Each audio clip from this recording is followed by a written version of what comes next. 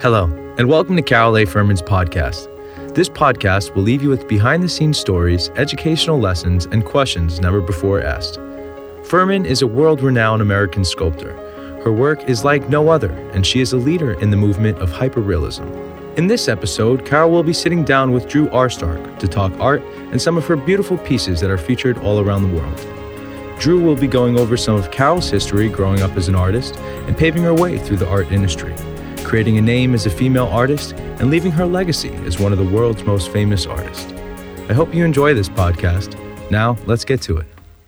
Hi, my name is Drew Arstark, and I am an art consultant and curator based in New York. And I'm so happy to be here today with Carol Furman on behalf of Chase Contemporary New York. With a very successful career that spans 4 decades, Carol Furman is one of the leading hyperrealist sculptors in the world and one of the only women in the genre.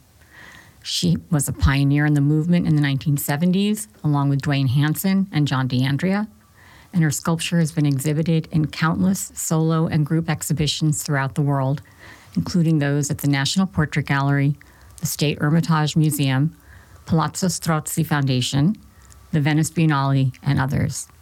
She's had 6 museum retrospectives to date, is the subject of 4 major monographs, has won numerous awards, and is represented in public and private collections all over the world, including those of President and Senator Hillary Rodham Clinton, the Richard R. Weissman Art Foundation, Dr. Henry Kissinger, the Mikhail Gorbachev Art Foundation, the State Hermitage, Grounds for Sculpture in Trenton, New Jersey, the Bass Museum in Miami, Florida, and the Malcolm Forbes magazine collection, to name just a few.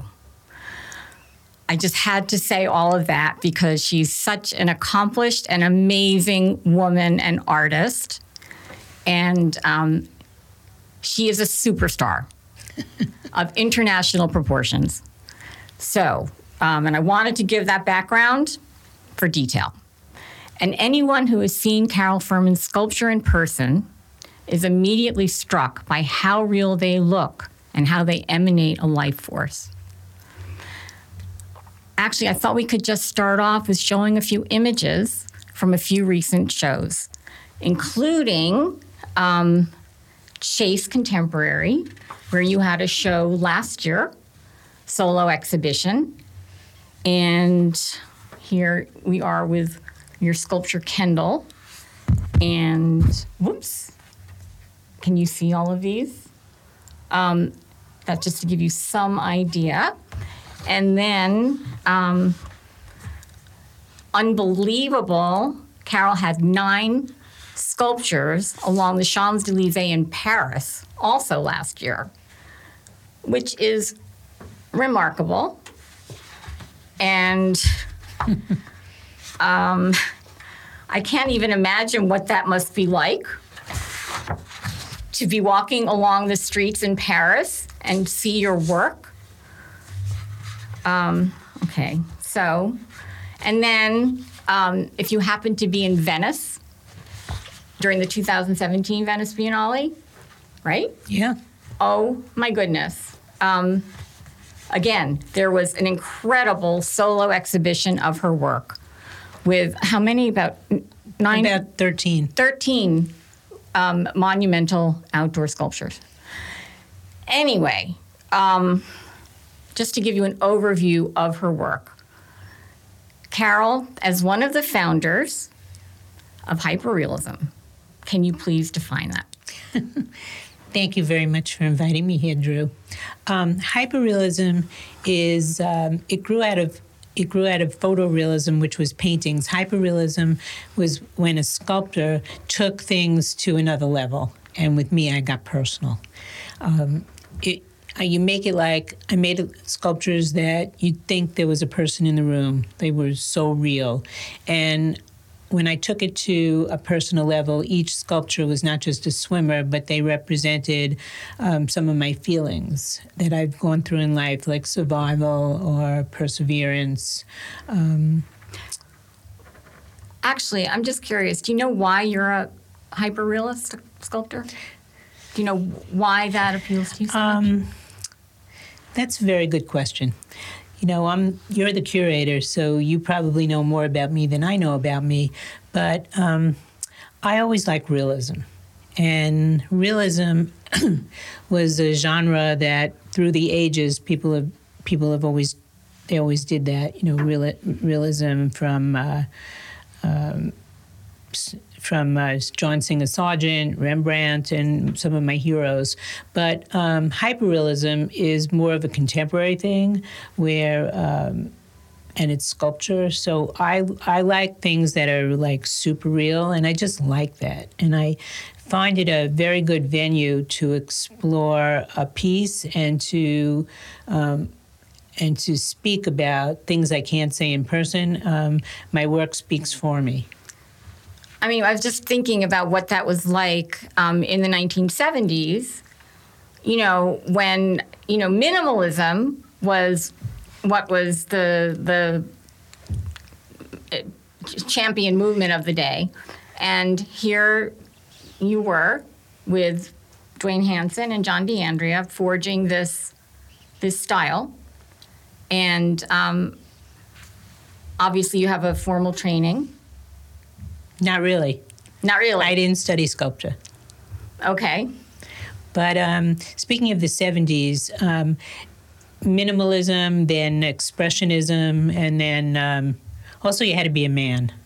Women, galleries didn't take us seriously. They didn't want to invest in a show, which is very expensive for a gallery to do because women have children, get married, and they never thought women would take their careers seriously. So it's very hard to get started.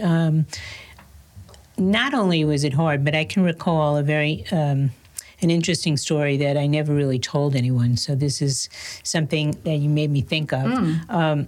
I was not trained as a sculptor, and I wanted to do this hyperrealism sculpture. And I went to art studio of Ben Bianchi, who actually posed for the man on the ladder, the artist on the ladder for Dwayne Hansen. And he taught me how to use resins and how to do the castings. And when it came to critiquing my work, he invited another artist, another man, to critique it. And it was very, very hush-hush, like, don't tell anybody we help you. Because they didn't want to get known in the art world for actually helping a woman. So you just reminded me of that story. It was, I took my work and I put it in the trunk of my car, and they came out of their studio and they looked at it, and then they slammed the trunk down, and they never thought that I would ever make it. I was never encouraged. But that's the 70s. To the point that I almost changed my name to a man's name just to get ahead. Wow. And as I said, you are one of the only women hyperrealist sculptors, right? In the world. There's Patricia Puccini, but she doesn't. She's a hyperrealist, but she doesn't really do the same type. It's not figurative in the way. No, it's more like unusual animals and things like that. There's really nobody. And there's no one who does the pieces for outdoors in lacquers. Okay. All right. So the other question I have, because I know everyone wants to know, what inspires you to make the sculptures you do? And why swimmers? And why are they mostly women? Well, what inspires me, it's not about an inspiration so much as a means of communication. Like, I had a very difficult first half of my life. I was never, my parents didn't encourage me, they discouraged me, they wouldn't pay for my art career. I couldn't get into a gallery. There were a lot of real difficulties. And through everything, I was able to survive and try to keep a balance and to persevere. And that's why the sculptures, each one, like this is Balance over here, and this is Survival of Serena. And these are my stories. So why are they swimmers? The figurative art helps me tell a story. It's my way of communicating. I don't communicate through abstract art. I don't communicate through like Joel Shapiro's, metal posts. It's not, for me, I really can communicate through people because I love people and I love to do sculptures of people. And I'm a woman's woman. You asked about women. I think when all the curators start to say, you only do women, you're known for doing women, I got a little rebellious and I started to do a sculpture of a friend of mine, Rich Nuzalese, who's doing this podcast with us today. And he posed for the Golden Mean. Well, yes, and I was going to get to that because you indeed do not do sculptures of only women. That's absolutely true. I was going to get to that. Okay. So the question is, so when you first started out, I would say they were more traditional sculptures, subject matter, sort of along the lines of Dwayne Hansen in a way, everyday people. Actually, I started with erotic art. Okay. All right. You started with erotic art. I remember that story. That's true. But my point is, or where I'm going with this is, when did you know? When did that first swimmer happen? When was that moment? That was a moment. That was a moment that changed my life.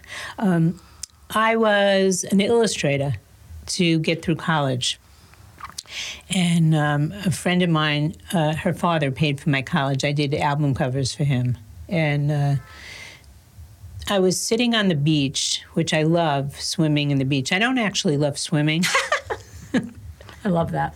But I love it. I'm sure everyone appreciates this. And I had 3 children. They were little. And I was very unhappily married, and I was thinking of getting a divorce. So I went to the beach, and my kids were playing, and I'm sitting on the beach, and I see this girl. And she looked a little older than me, and she was coming out of the water, but she had her head held high, and she looked like she was so confident and she could do anything. And I thought at that moment, I'm going to do a sculpture of a woman like her, of a swimmer, and a fragment, because I started with fragments. And that woman I identified with her like she was me. And I did my first swimmer. I started it in 1979. I finished it in 1981.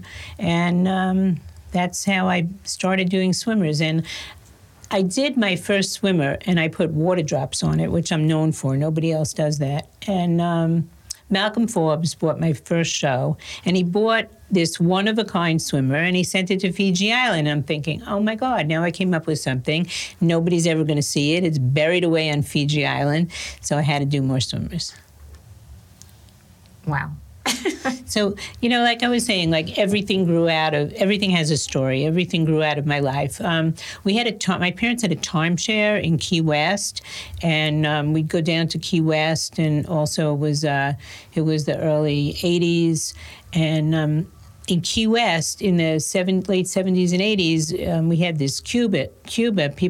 Immigrants were floating on inner tubes in from Cuba and on rafts. And I was so moved by brave women who were floating on rafts to save their life that I did the survival of Serena. And that was... Which is one of your best known and most... important sculpture. I think it is, yeah. Absolutely. And I love that everyone has a story. Yeah. And the titles are also amazing. Everything is so meaningful. Well, anybody can make a copy of something, and people ask me, what's the difference between your work and a mannequin? Well, a mannequin doesn't tell a story. They're selling something. I think with my work, if it's a story and if it has meaning, then someone can identify with it. And that's what it's all about. It's about meaning. But it's also beyond that. They are imbued with a life force. I mean, they're absolutely incredible, and I wonder how you do that. That's what makes you.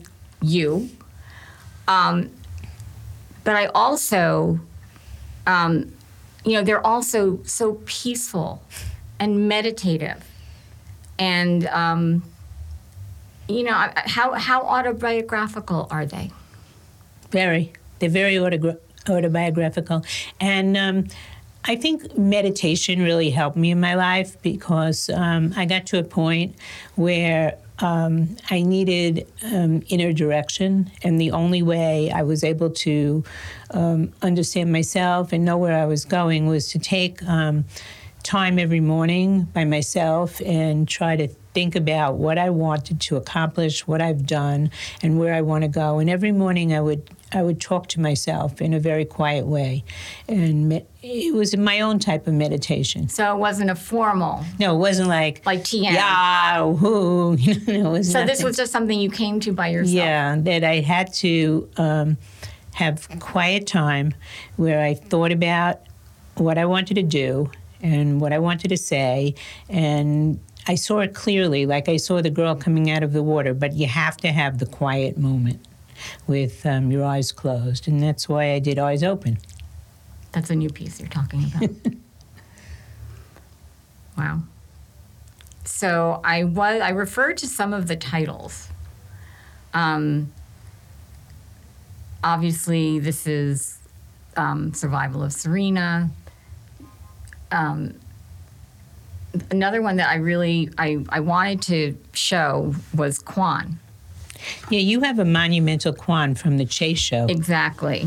But isn't there a better picture of it as well? Yeah, there should be. Let me just see if there's... Anyway, we can show that later, perhaps. But it's a woman balancing on a sphere. Yeah, here we go. And the other thing about Carol is, you mostly did life-size sculptures until, I guess, you were asked to participate in a Venice Biennale. And is that when you first went big? Yeah. Go big or go home. Yeah, that was the story, right? Yeah, well, I got this wonderful opportunity by John Spike, and he curated a show in 2017, I think it was, Venice Biennale. It might have been before. So anyway, he said to me, I can get 2 sculptures at the entrance to the Biennale, one on one side and one on the other, but they can't be little because if the pyramids were little, no one would go to Egypt. So I want them really big. And in those days, it's like, and then he gave me like 8 months. That it was impossible. I was thinking, oh my God, I'm going to do it, but how am I going to do it? I only had one assistant. I had to carve it out of foam. I had to make it monumental. I had to make it like 12 feet, make Serena 12 feet long. And he knew exactly which ones. He wanted Serena and he wanted Catalina, the first swimmer, and the inner tube. And I found a company in California that would blow it up in foam and then send it to me. But, in those days, I didn't know how to I didn't know how to paint it for outdoors. Mm-hmm. I didn't know how to work in epoxy. It was all a first. And, I didn't learn it in school. Nobody was there to show me. But, I worked night and day, and it got done. And it was the beginning. I have to say, that was a game changer for you and your work because it opened up, obviously a whole realm of public sculpture, large outdoor sculpture. Collectors have them in the most amazing places. I had wanted to show pictures of this Brookwood Beach Wall in Greece. Oh, that is fabulous! Yeah, the one where she's wearing a mask. Yes, and then the most beautiful picture of Kendall I don't know who has that. It's someone in Switzerland, and it has snow. Maluma has one. Oh, that was in Switzerland. In Switzerland. And they put it out on the mountain. Yes, and that is the sculpture Kendall, which Chase Contemporary actually has. Yes, Chase Contemporary has this sculpture at the moment. If you happen to go in the gallery, you can see that. And so, we did talk a little bit about the fact that you are rebellious and you started to do sculptures of men. And wow, the first one, you hit it out of the park. That was the Golden Mean, which is one of the most brilliant sculptures. It's a bronze. That's the other thing about Carol's work, okay? So she works in many different materials. She's best known for the cast resin that she paints. Carol is a painter, yes, as well as sculptor. Right, I was trained as a painter. Okay. And again, if you see her work in person, it is scary. Seriously. People come up to them and they are waiting for their eyes to open, because most of them, I guess all of them, have closed eyes. And frankly, when I showed your work at a gallery in a large outdoor sculpture of Survival of Serena, what was the size? It's 12 feet. 12 feet. People would come into the courtyard and they would marvel at this sculpture. And people would say the most ridiculous things like, is she real? Yeah, can you imagine? It was so ridiculous because they're so big. And somebody would say, they look at this 12-foot sculpture and say, that's a real girl. Yeah, it was. It's a full your eye. It was just so amazing. This illusion and the illusion that you create. That. I know, me too. And obviously with the life-size sculptures all the time. People think they're real. Those are more hyper-real, but at any rate, I always get a kick out of people looking at the very, very big ones and thinking that's a real person. Yeah, Just I know. a giant. I know. I know, like Gulliver Travels. So the men, the Golden Mean, that was a major endeavor. And it was also, I think it was the first, although you had worked with bronze before, you had done it in a different way. And this was the most incredible bronze sculpture of a diver. Has a gold cap. In fact, the person shooting this video was used as the model. He's right here. Where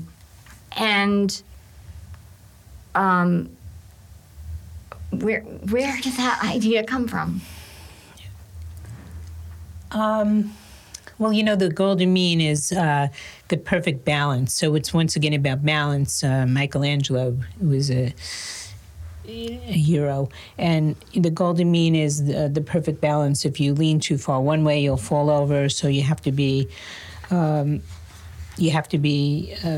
perfect balance. But the thing that made it different from all my work, and it wasn't the bronze, it was the fact that I didn't paint it hyper-realistically. Right. It's that I painted it black with a gold leaf cap. And I remember when I did it, the museum liked it so much that they wanted it to be part of their show. And which museum? It was, I'm trying to think, in Peekskill. Oh, yes. Livia Strauss had seen it at Manna. Oh, right. And she says, that has to be part of my show. And I said, Livia, I'm going to paint it realistically. And she said, I said, no. I said, I don't, but maybe I shouldn't. I visualize it in black patina with the gold leaf. She says, do the black patina. And I would tell people I'm going to do that. And they said, oh, that's a mistake. You're known for the hyper-real. So once again, I was like, taking everything I was known for and saying, well, it doesn't matter because this is what I want to do. This is how I want to say it. And as it turned out, it was installed in Peekskill in Riverfront Green Park. They bought it. The city of Peekskill. They bought it. They had to apply for a grant. It's a very poor city. Do we have a better picture of that one? I don't know. Okay. I have it on the streets of Paris, but it doesn't compare to how you can see it. Riverfront Green. From the train, if you are riding Metro North, it is in the park. Yeah, Riverfront Green Park, right on the Hudson River. Right on the Hudson. Yeah. And it is a masterpiece. It's a monument to the city because everybody would assemble there and people would do handstands, and it's very Black and Ethiopian. And people, maybe because it was painted black, people identified more with it. But the city had to have it, and they didn't have the money. So they applied for a grant and they got it. And then you also recently did an incredible sculpture called The Thinker. Once again, Rich News-Lees had opposed me because when I did the Golden Mean, his face was down and nobody could see the beautiful face. So I did The Thinker. And it was my impression of The Thinker after Rodin. Mm-hmm. Well, you will have to share an image of that because, again, that was actually in the show at Chase last year. Yeah, The Thinker. Do we have one? And the other thing is, people are fascinated with your process. And without giving too much away, I was wondering whether you can just speak a little bit about that, how you start. I guess do you look for, you have this idea and then you look for someone to... Go ahead with that. Tell me. I have an idea of what I want to say based on my own feelings, and then I look for someone who exemplifies those feelings, and then I pose them. And I used to put silicone all over them, but I don't do that now. I just do 3D photograph, and I work with a company blows it up, and I work with the foam, and I resculpt it. So there's no latex covering the body? Not anymore. Wow. Oh, my goodness. But it does make good videos. Yeah. And there's one of you're making of Kendall. Yeah. Which I did that. I schmeared her. I know. That's a great video, which I want everyone to see. Maluma bought that. Yeah, he bought Kendall out of a gallery in Texas. He called it his new girlfriend. Well, he's very fortunate. He is indeed. The other thing about, first you went large, which again makes it possible to have these amazing pieces outdoors. And again, I think, you go through this learning process, and I love how you just, dive into something and figure it out. And so tell me about the minis. Which I don't know, you don't like that word. I like changing to tabletop. Tabletop. Because not everyone can have a life-size sculpture or a monumental sculpture. Right. And, to be able to enjoy one of these smaller pieces is such a privilege. Well, not everyone can afford a big piece either. Of course. But even if you can, they like the little ones. Everybody seems to like them. Who wouldn't want a little one either? Once again, I was told, "Oh, you're going to ruin your career. Don't do little ones. It's too." Did someone actually say that to you? Yes, many people. As a matter of fact, my publishers had said that, and they wouldn't put any of the small ones in my book, and they discouraged me so much that I never put it on my website. To this day, they're not on my website. But The tabletops are not tabletop on size, no. here? Okay. But that's changing. I would think so. Yeah. I would think so. And the other thing about your work in particular is, although they are editions, mostly small editions, Yes. you usually make everything a little different. Everyone is different. Every single one is different. So, in this instance, the miniature Serena, that first had a black inner tube and Right. a white cap. That was the classic.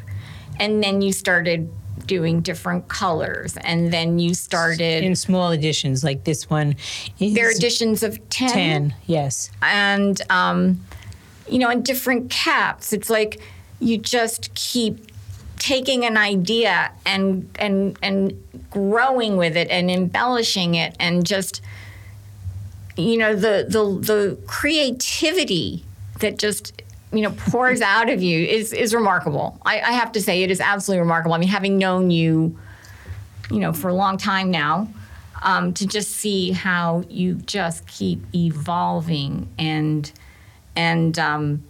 you also did dancers recently. Dancers, right? Dancers. I like to do what people say I can't do. There you go. That probably came from your parents, right? Fire and Harmony. I think it might have. Because they were not, you said they were not supportive, Yeah, so. Fire and Harmony. Right. And then, this is in Avenue George V. and Champs-Élysées. I still can't imagine what that must have been like to have those on the streets of Paris. I mean, I know you've had group shows in Asia. You've been in Hong Kong. Everywhere. This is Paris, too. It was an umbrella show. Wow. You've been in art fairs all over the entire world. Collectors all over the world now own your work. And how does that feel? I have an extraordinary life. Yes, you do. I'm writing my autobiography now. And when I think of all the experiences I've had and all the wonderful places I've gone to and all the wonderful collectors and people I've met and models and fans, I have the best life. You do. I agree with you. Your ambition and energy and success, it just all has, come together, and you're just flourishing all the time since I've known you. Continue to flourish. So what, this obviously a very strange time in the world. Yeah. Right now. And I'm just wondering how that has been for you, and has it affected your work, your process? Yeah. The first 2 months of the pandemic, I stayed home, and I got depressed and bored, and I slept a lot, and I was thinking, I could really go to the studio because there's nobody there anyway, and get in my car, drive there, pull into my studio. I have a garage space, and I did. And I did this sculpture called Eyes Open. And why Eyes Open? Her eyes are actually closed. And it's when you close your eyes and you go within, you can actually see more. It has to do with my meditation.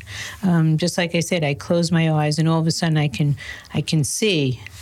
And do you still meditate, by the way? Yeah.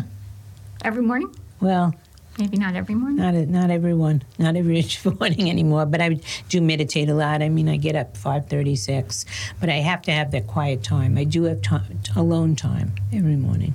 You know what? I just wanted to also mention that this is a very important group exhibition that you are in right now.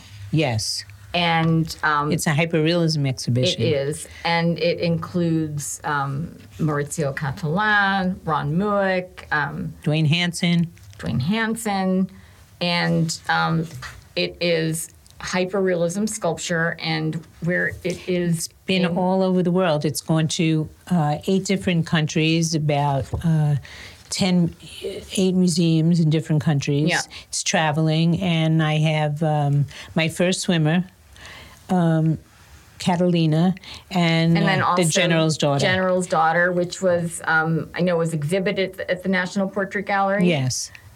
And I had the great honor of, at this museum in Liège, Belgium, they made it the banner, the huge banner when you walk into the museum. And your image is there. And there's been a book from every different museum has done their own book. So that's I think very special. And what would you like people to know about your work? Well, I like people to. I want people to like my work, and I want them to get to know me, and I want to get to know them through my work. I want to encourage young people also and other artists not to give up and not to be affected by what people say and to follow their dreams. And you actually have a foundation where you encourage that. That's right. And you support artists, which is very, just so generous. So I guess I wanted to thank you so much for sharing so much about yourself and your sculpture and process, and I just encourage people to go to Chase Contemporary and see the work. There's a gallery on 10th Avenue, 231 10th Avenue, and 520 West 23rd Street, and all over the world you will see it. If you if you go to any art fair, you will see Carol Furman's work, and for that, we are very, very happy and proud. Thank you, Drew. Thank you.